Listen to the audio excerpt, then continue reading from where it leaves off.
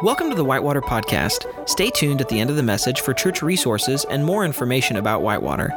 For now, let's dive into this week's message together.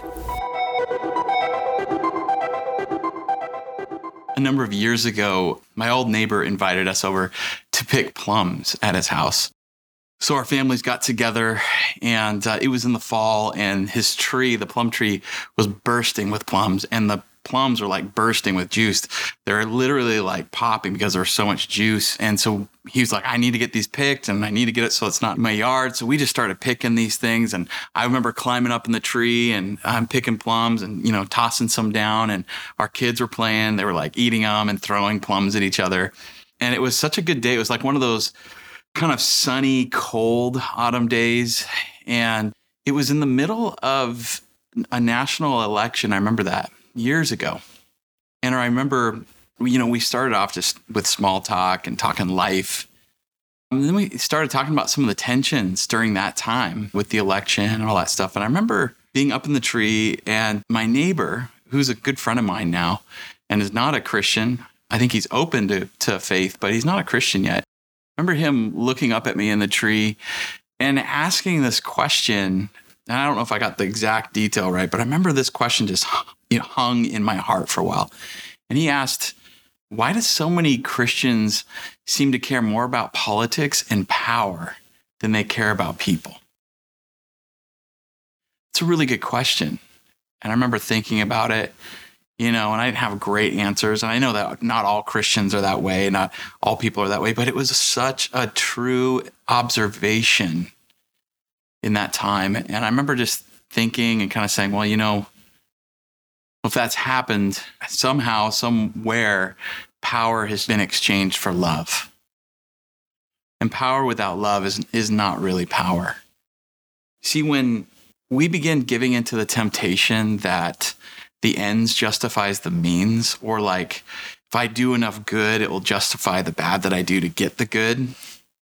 When we start having that logic, start thinking that way, you might start off on a journey with and toward Jesus, but someday you're going to wake up and you're going to realize that you've been following a flag instead of Jesus. You've been following a political party instead of Jesus, or a political leader instead of Jesus. You may have started following a position for power or money instead of Jesus. See, when we start treating possessions as if they're people, and then we start treating people like they're just possessions, we know we've gone wrong somewhere. See, the question my friend asked is a good one, and it's a revealing question. And for those of you who might be tuning in and leaning in, wanting to explore faith and know what Jesus is about, or maybe you're coming back to faith, and maybe give the church another chance, I just want to note something. That question is so good, and it reveals something about the human heart, no matter what you believe. For anyone to be bothered by injustice, disparity, sickness, evil, imbalance, or improper use of power, for any human to be bothered by that, what it means is that we have a desire for goodness. We have a desire for compassion. We have a desire for justice and equality. And I would say that deep in the human heart, compassion, love, justice have been imprinted on us, and that imprint is from God. Whether we acknowledge it or not, well, think of it like this. If the world is really just about, let's say, a Darwinistic evolutionary theory, let's say society's based on that, the strong eat the weak. That's how things go. The ones who survive are the ones that deserve to survive. The strong eat the weak. If that's true, then why would it bother you if someone who's weaker and has less and is vulnerable is eaten by someone who's stronger, is oppressed by someone who's stronger, or is exploited? Why would that matter? That's just the evolutionary process. But we know deeply, we know inside us at a deep level that that's wrong, that justice matters, that compassion matters. And I think that the question, why is there disparity? Why is there wrong? Why do Christians, especially Christians who say that they love people, they follow God who sacrificed himself for the world, why would they buy into something where they're harming or they're caring more about politics than they do about people? It's a great question. And it reveals an imprint of compassion and love that I believe God has put in every one of us. You see, in a world grasping for power, Jesus shows us a third way. In a world that says it's this or it's that, it's you're in or you're out, it's us against them, Jesus teaches us the way of compassion, us for them. And I want to share with you a story about the compassion of Jesus. Now, let me welcome you. If you're new, we just want you to know that we're so glad you're here with us. Whitewater is a place you can belong before you believe. You can explore faith without any pressure to make a commitment to faith. We just want you to feel free to explore. So whether you're brand new to Whitewater and just tuning in and kind of checking things out, or you've been coming for a long time, we are going to be looking at a series of teaching about the compassionate way of Jesus, a third way in a world that's this or it's that. Jesus teaches us a new and different way. And it's something I think all of us need, whether we've been following Jesus for a long time or brand new. It's something we always come back to, the compassionate heart of the Father and the compassionate heart of Jesus. This sermon series is going to be 3 parts. It's one story, but it's 3 scenes. And these scenes, I think, give us like windows into the heart of God. And my hope is, as we go through this teaching, that we would see that God is compassionate towards us, toward you and me. And God wants you and me to grow in compassion for our world. Here's the 3 scenes we're going to be covering. The first scene I like to call the desperate father. The second scene I'm calling the desperate daughter. And then the last scene is the compassionate father. So today, we're covering the desperate father, a window into the compassionate heart of God. Scene 1. Mark chapter 5, verse 21. If you got your Bible, you can turn there. If not, it should be on the screen as I read it. It says this: Jesus got into the boat again and went back to the other side of the lake, where a crowd had gathered around him on the shore. Verse 22. Then a leader of the local synagogue, whose name was Jairus, arrived. So just to give some context for the story, it says a leader of the local synagogue, whose name was Jairus, arrived. So this is happening in the town of Capernaum. It's on the Sea of Galilee.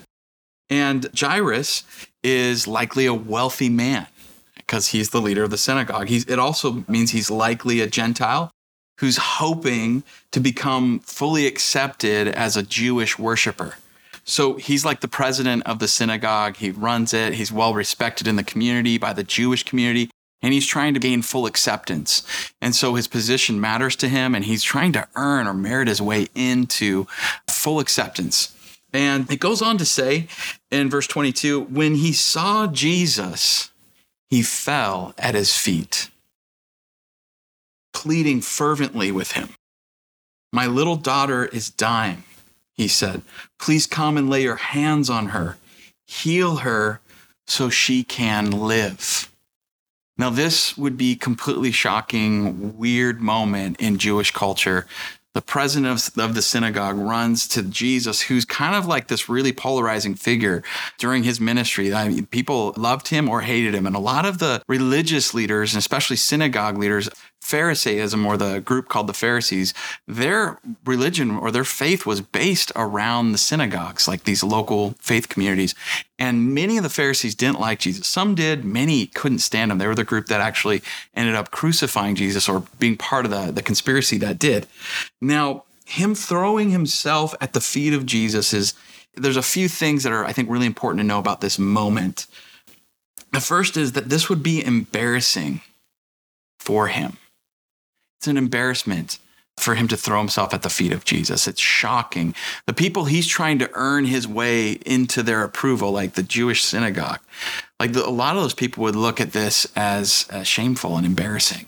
And it wouldn't be helping his chances to continue to be the president and gain full acceptance in their worshiping community. The other thing about this is that this is a complete act of desperate love. This is a father who doesn't care anymore about how he looks, how he appears, what he wants to be in the community. This man, Jairus, who is trying to seek position with the worshiping community there, just doesn't care about that, throws himself at the feet of Jesus because his daughter is dying. a complete act of love. Notice the language here. My little daughter is dying, he said. Please come. Like Jesus, please come yourself. Lay your hands on my daughter. That means he believes that there's healing in the hands of Jesus. He believes Jesus is something special. He believes that if there's anybody that can help his daughter, it's Jesus. So important. Like, I think he's realized, like, as much as I want approval from the religious leaders and my community and my culture, none of that, the leaders, the community, the culture, none of it can bring my daughter back from the dead. But this man just might. And then he says, heal her so that she can live. I mean, he just wants his daughter to live. This desperate act of love reminds me of a moment in my life where my mom actually went in and had surgery. She actually had multiple surgeries. And our family had planned, it was like a month after the surgeries where she would be healed and back up on her feet to celebrate her healing, celebrate her recovery. And she really wanted to go to Disneyland. So we all went to Disneyland. And it was such an exciting moment for our family. But little did we know that the stitches that the doctors had stitched her up with internally, her body was allergic to. Doctors didn't know it. We didn't know it. And so, like, her body was slowly rejecting these stitches. And what we thought was like a moment of celebration of her healing was actually a moment where the stitches had gotten to a point where they broke and burst. And she began hemorrhaging and bleeding internally while we were on vacation in Disneyland. And my dad knew something was horribly wrong and there's internal bleeding. And so we rushed my mom to the hospital, and this it was so surreal. Like, we were supposed to be having joy and fun, happiest place on earth, just turned into a nightmare. I remember when we got to the hospital, I mean, we just flew there. Went up to the desk, and I remember my dad, our whole family's kind of huddled around, and my mom, she's real tough. She doesn't like to show that she's in pain or hurting. And she's just like crumpled in this wheelchair. And my dad's like, my wife is bleeding. Something's wrong. Like, we need to see a doctor immediately. And, you know, the nurse there was looking at my mom. My mom, you know, she's like this Scandinavian tough woman. She looked like she was okay. So the woman was like, okay, sir, we'll have you go to the back of the line. We'll take care of her. We'll get her taken care of in a little bit. And I remember my dad just gathering all 5'6" of him and him just looking square in that gal's eyes. And there was a few other people at the desk, and he said, my wife needs help now. And it just went dead silent in this emergency room. Everyone looked over. The nurse was kind of like, who? She didn't want to cause a scene. It was just like shocking. And I gotta say, my dad is a pastor.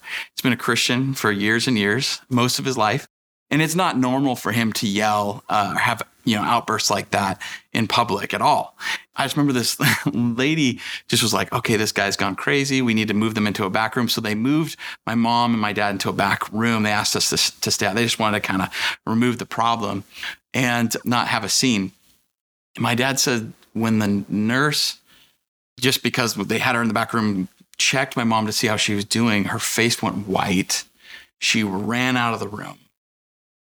And later, after they had done another surgery on my mom to repair the damage, doctor told my dad, if you hadn't insisted and demanded that the doctors act, you could have lost your wife. My dad was demanding, crying out on behalf of his wife. He knew something was wrong. And this moment is like that. This father is just beside himself. Jesus, you're my last hope. You're the only thing that stands between my daughter and death. Would you please do something? And I love Jesus' response to the desperate love of the father, the crying out of the father for his daughter and her life. Jesus went with him. Jesus responded with compassion. And all the people followed, crowding around them. Everybody followed, and they began following Jesus on this response of compassion. And Jesus didn't embarrass the man or like humiliate him or say like, that's weird. Why would you do that? Jesus didn't ask for like what political party he was a part of to filter whether he should help him or not help him, or, you know, his political beliefs or how often he went to church and how good of a leader of the synagogue he was. Jesus didn't ask, what are you going to do for me? Like, Jesus responded in utter and complete compassion. You see, compassion is seeing a situation or someone that moves your heart to action. It moves your heart to action. Without action, there is no compassion. See, sympathy says, oh, that's sad. Compassion says, I'm going to do something to help. I want to give you 2 takeaways from the story of the desperate father. The first is that Jesus responds to everyone with compassion. Jesus responds to everyone with compassion. It says that Jesus went with Jairus. If we are struggling, Jesus goes with us. I mean, that's one of his names is Emmanuel, means God with us. John 3:16 says, for God so loved the world, not for God so hated the world. For God so loved the world that he gave his one and only Son, that whoever believes in him shall not perish but have eternal life. God has compassion for you and me. The second takeaway is to reach out for someone else, like Jairus. There's going to be moments where we have people in our life who are sick, who are hurt, who are broken, who can't move for themselves or can't advocate for themselves. And God has put you and me with the eyes to see the issue and the ability to say something and to seek help. We might not have all the answers. We might not have the skills to help them fully, but we can advocate. So reach out for someone else. Advocate for the vulnerable, the broken, the hurting. Jairus didn't care about, what his synagogue or religious leaders would think of him. He acted in an act of desperation. He cried out to Jesus for his compassionate love and power and healing. And God is doing that today. The same God, the same Jesus that was at work in the pages of the New Testament, it's the same God, the same Jesus who's at work in our lives, in our world today. Like my dad advocating for my mom, she needs help now. Some of us need to we need to advocate and equivocating. We need to make sure to raise our voice for those who don't have a voice or can't raise their own voice.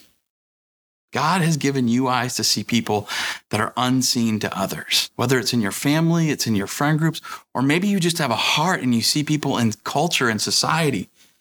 You have an ability to reach out for the vulnerable moms, or for kids who are in vulnerable places and vulnerable spots in their lives, people who are homeless, kids who are in foster care systems, having a heart to advocate for minority groups or immigrants, people from other cultures, people who are sick, people who might be family members even that need help. Just the ability to see hurt and then say something. Reach out to Jesus on their behalf. Reach out to help them. The key is to have compassion before correction, to have compassion before we decide whether they're worthy of our action and our compassion. And Jesus, he loves people indiscriminately. Luke 6:36 says this, be compassionate as your Father is compassionate. As God is compassionate to us, we are to be compassionate to the world. Our world is going through a real hardship and sickness with the pandemic. And there is so much brokenness that has come to the surface, physically, mentally, emotionally, relationally. And Christians, our response is to follow Jesus in this third way, not this or that, us versus them, in or out, but following Jesus in this way of compassionate love and kindness. When I think about my friend's question, why do so many Christians seem to care more about politics and power than they care about people? I think one of the simplest answers to that is that if Christians are struggling with compassion, I think it often means they've forgotten their compassionate Father. They've forgotten the compassion of the Father for them. They've given into fear and started unintentionally following something that will give them the life they think they want.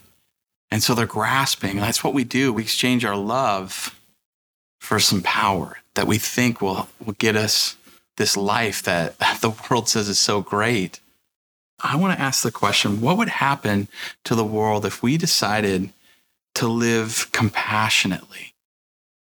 What would happen if Christians were known for radically following the compassionate love and kindness of Jesus rather than the ways that the world say are so important. And I think a world like that will be a world that raises people from the dead, where people are healed, where people are loved, where there's a spiritual dynamic and peaceful presence that change us and changes our culture. So may we live the compassionate way of Jesus.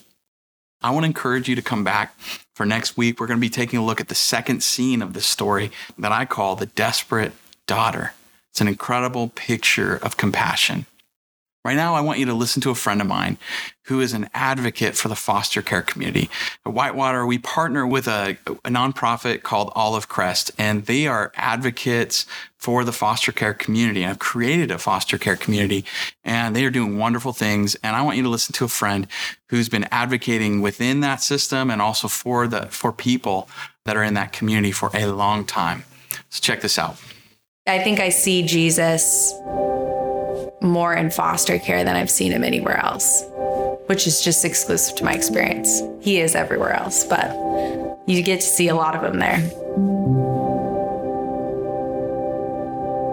It's really easy to demonize what has brought a child into care when the reality is brokenness is the same in their family as it is in our lives. It manifests differently sometimes, but we're all in need of grace, and we're all in need of help, and we're all in need of support. Sometimes that gets misconstrued. We hear about the abuse and we hear about the neglect, and we miss the context of sometimes why that happens.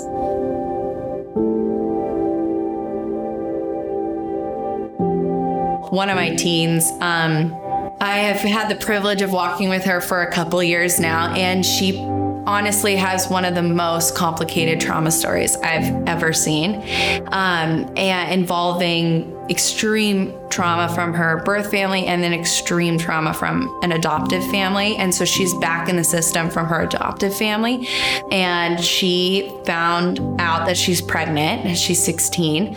I got to go to her ultrasound about 2 weeks ago, and we were waiting for the ultrasound tech to come in, and this wave of emotion came over her, and she asked me to pray because I'm tight with Jesus, in her words. And so the four of us circled up in a circle and we're praying for her and the baby, and the ultrasound tech came in and kind of was like caught off guard and was asked her like, oh, who are all these people with you?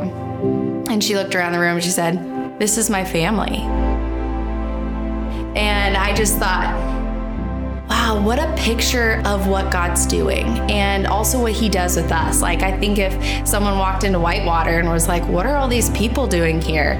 I'd say, this is my family. Well, how are all these random people your family, right? Like, but that's what God does. By having a church say, you're not invisible, we see you, and we're going to celebrate you, and we're going to celebrate with you and for them, it matters more than I can say.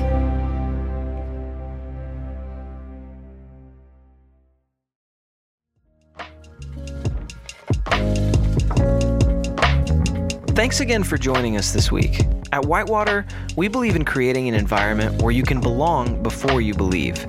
If you want to learn more about who we are and what we believe in, visit us at our website, whitewaterchurch.org. If you'd like to contribute to Whitewater financially, you can give online at whitewaterchurch.org/give.